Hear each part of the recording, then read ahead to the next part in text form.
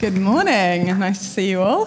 Yeah, I am Ruth, and if I haven't met you yet, hopefully get a chance to meet you after the meeting. I'm a member here and normally come to the 11 o'clock, so lots of familiar faces. Great to see you.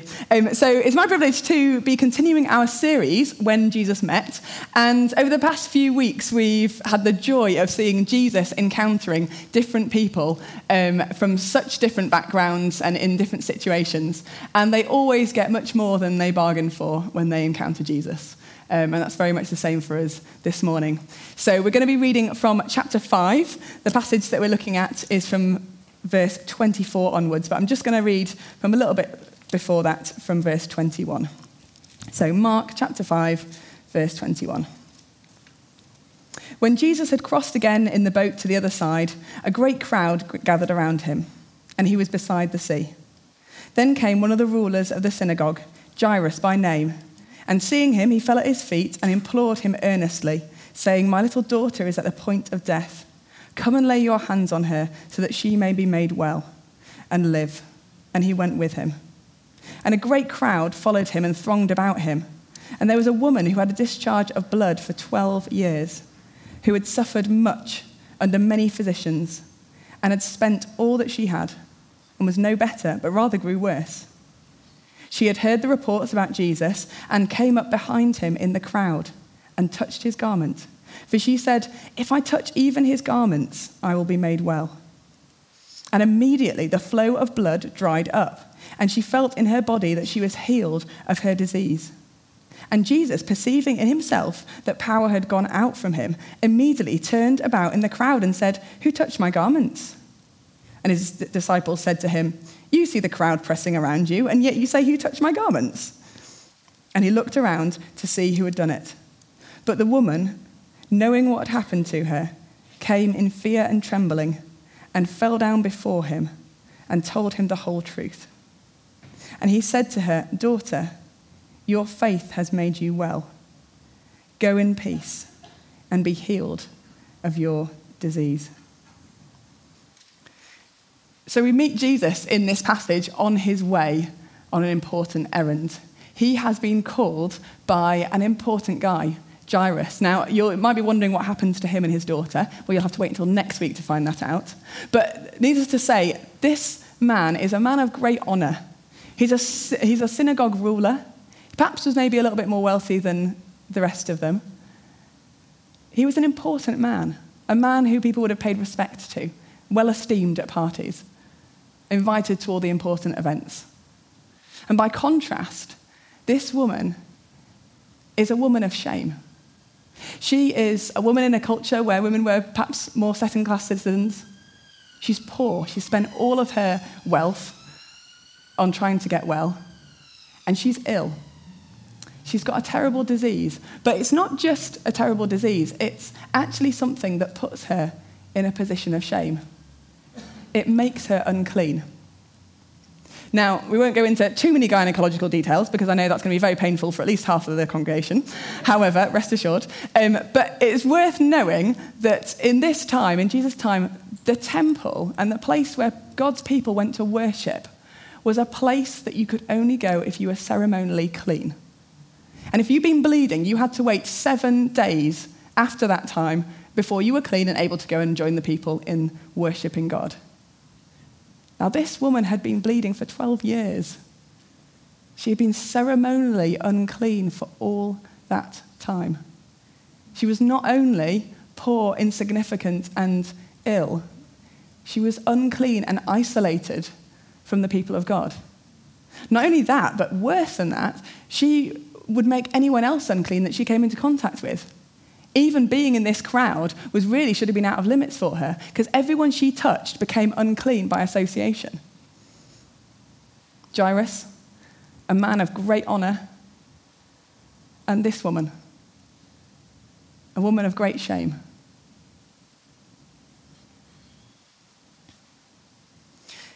Now, shame and honour isn't something we talk a lot about in our culture. However, I got to understand a little bit more of a culture similar to the one this passage comes from when I spent some time living in Central Asia, in Tajikistan, and discovered what the hilarious side to this shame and honour dynamic can look like.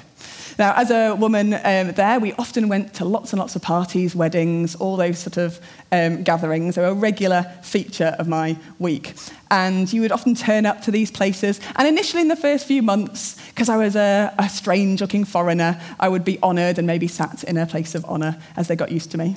But as I got into the culture and into the language and started to get accepted by them more, I also got accepted into this shame-honour dynamic, which then meant that I had a different place at the table.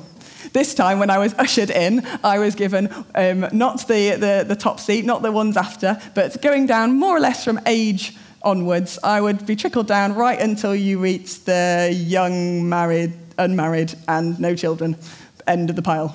Only the children kind of playing around at the end were any lower. And that was my place, and that was fine. But it was funny to find yourself in a situation of shame and honour. Everyone knew very clearly who was important, who had the important job. If you weren't sure, it would be made very clear to you by where they were seated if they came in after you.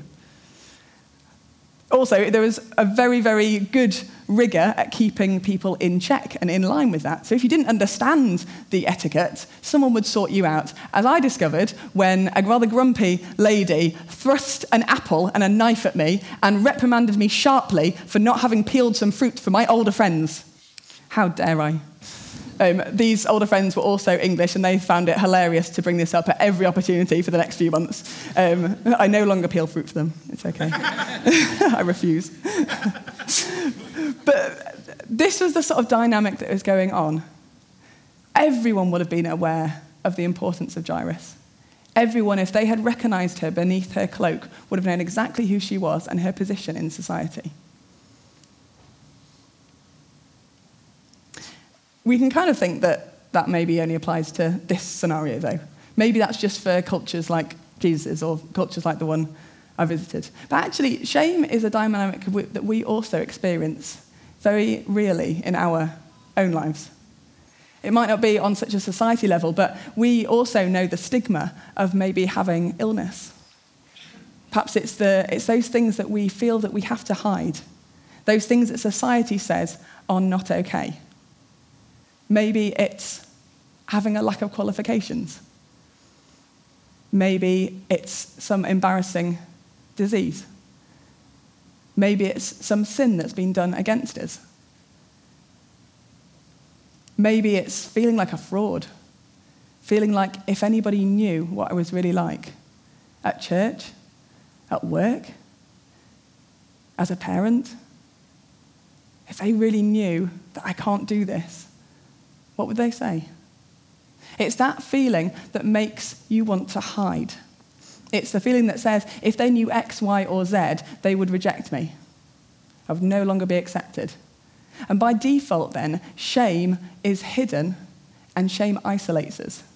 It keeps us out of genuine connection with people. It keeps us out of real relationship with people. It causes us to hide. We fear being exposed, and yet we long to be accepted and to be known. And this really came home to me recently as I kept on coming across the same song. Now, has anyone, by way of hands, watched the film The Greatest Showman? Familiar? Has anyone got bored of people telling them about The Greatest Showman? Hands? Yeah, even more. It is a good film, in my personal opinion. However, the premise is that there are a group of society's misfits, those who are in shame, and they are gathered together to form a circus. But they sing this song, and it's quite telling in terms of describing the shame that people are in. But the popularity of this song has gone viral. It's sung by schools all over the country. It regularly pops up on all sorts of different places. It's performed all over. Something about this really resonates with us. And this is what it says. I am not a stranger to the dark. Hide away, they say, because we don't want your broken parts. I've learned to be ashamed of all my scars. Run away, they say. No one will love you as you are. But I won't let them break me down to dust. I know that there's a place for us, for we are glorious. There's a deep, deep longing to be seen and to be accepted. Yet there's a deep recognition and fear of people seeing who we really are and of seeing our shame, because shame makes us hide. But this is good news for us in this passage, because Jesus was on his way to visit the house of an honoured man. And he takes time, critical time, and care to stop and to minister to meet with, to connect with a woman in such shame, of such insignificance. And that's the same for you and me. I don't know whether you came in here feeling like it was all together, or maybe feeling a little bit insignificant. Maybe you're aware of shame in your own life that makes you feel small. This is good news for us, because Jesus sees you in the crowd. He picks you out. He wants to connect with you. That makes me very hopeful about what comes next. So here is the woman, ashamed, covered, sneaking through the crowd, just thinking, if I can only touch his cloak, I will be well. She pushes past people, making them ceremonially unclean as she does, and finally reaches out to his garment. And as she touches it, she feels immediately in her body that she is healed. That is exactly what she came from. It all went as she had hoped until Jesus' reaction. You see, Jesus isn't kind of just walking through the crowd, kind of sprinkling healings as he goes. He is determined to find out who has touched him. He could have, maybe more discreetly, just turned, seen who it was, used his knowledge, smiled at her, and moved on. Given her that little bit of recognition that she was seen, but not made a big fuss. But he doesn't do that. This was surely her worst nightmare. Shame makes us want to hide, but Jesus is about to expose her, isn't he? Well, actually, he's not. He's not about to expose her shame. He's about to reveal the fact that he has not only healed her, but that he has made her clean. You see, if you think about it, she was still, according to the temple laws, she was still unclean. 7 days she was supposed to wait after finishing bleeding before she could be accepted and seen as clean. Yet Jesus starts this conversation with her publicly in front of the whole crowd, revealing the fact that she is amongst them, implying that she is okay, implying that she can be connected with again, implying that she can be touched and touch without making anyone unclean. But how can Jesus do that? Well, it kind of comes down to the fact that all those temple rules, all those temple washings and cleansings, they weren't the end game.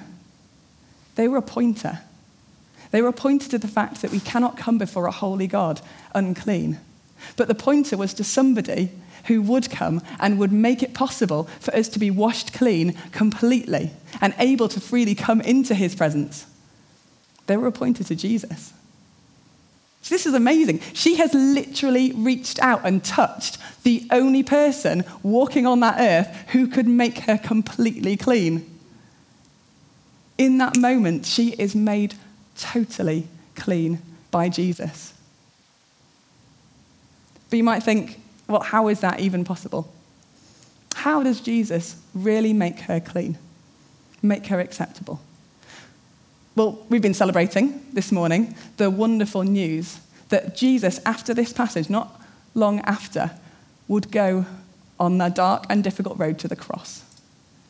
A place where he would take on the filthy rags of our sin, and he would die a punishing death, taking the punishment that we deserved on our behalf so that we didn't have to.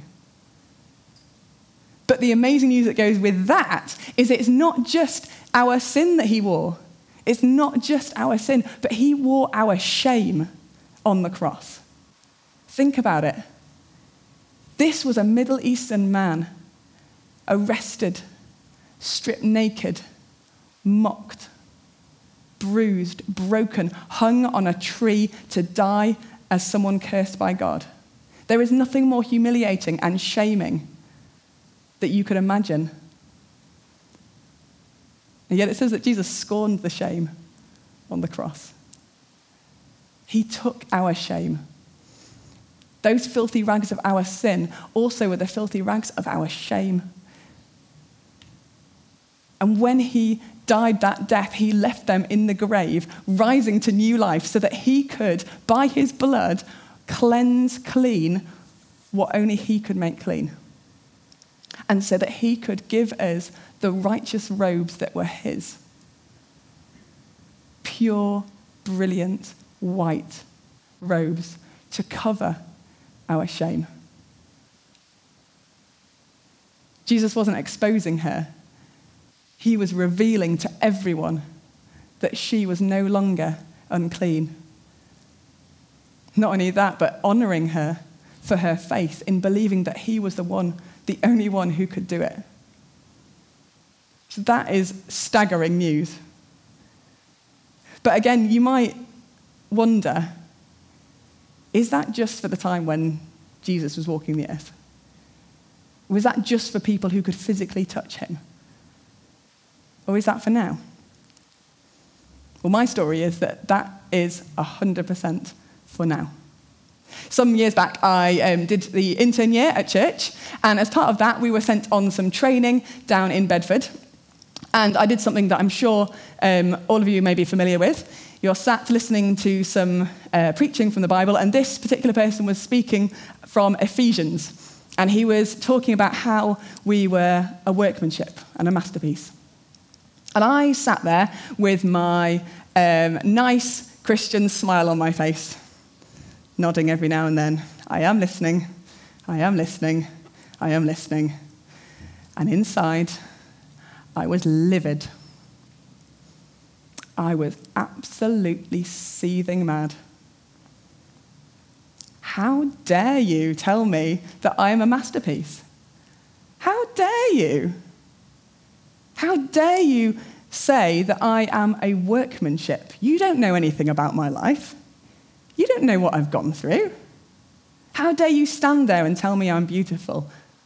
You haven't got a clue. You see, as those truths were being preached to me, they were hitting against a wall of shame. See, some decades before, I had gone through some abuse and some trauma that had left me with a wall of pain and shame in my heart. And that truth of God's love that I am delighted in, a workmanship, was hitting against that. I just didn't dare believe it. It couldn't be true. Could it? And that evening, we had some ministry time. And I remember, in a place of such brokenness, just very similar to the woman in that story, stood in a ministry time, in a crowd, not having shared an iota with anyone else. In my heart, I snuck up to Jesus. In my heart, I reached out to him. And something broke in me. The shame and the pain and the wall that I thought could never be moved crumbled into dust as his love, for the first time, really penetrated my heart. As his power and his healing came and reached places that I didn't think it would be possible to be healed. See, my story is that this is true. This is actually true. This is not just a story for then. This is a now story. His Spirit is just as powerful today as it was here when that woman reached out and touched. And my testimony is that I am a workmanship. That he can take the most difficult and darkest and most broken threads of our life, and he can weave them together with his love and with his power and with his freedom and with his truth into something of such exquisite beauty that only in heaven will we fully see what he has done. That is the power of this Jesus. Not just then, but now. Not just for me, but for you. That is the power of our God. See, I love this song. The words are so true about the pain of hiding away and the fact that shame tells us to run. And it's so right when it says that we are glorious, because we are made to be a workmanship, a masterpiece of God. And yet, it doesn't tell the full story. You see, the chorus goes on to say, when the sharpest words want to cut me down, I'm going to send a flood, I'm going to drown them out. I'm brave, I'm bruised, I'm who I'm meant to be. This is me. I'm going to send a flood, I'm going to drown them out. Do you have a flood that can really drown out your shame? I did not have a flood that could drown out my shame, and I trust you, you did not have a flood for me that could drown out my shame.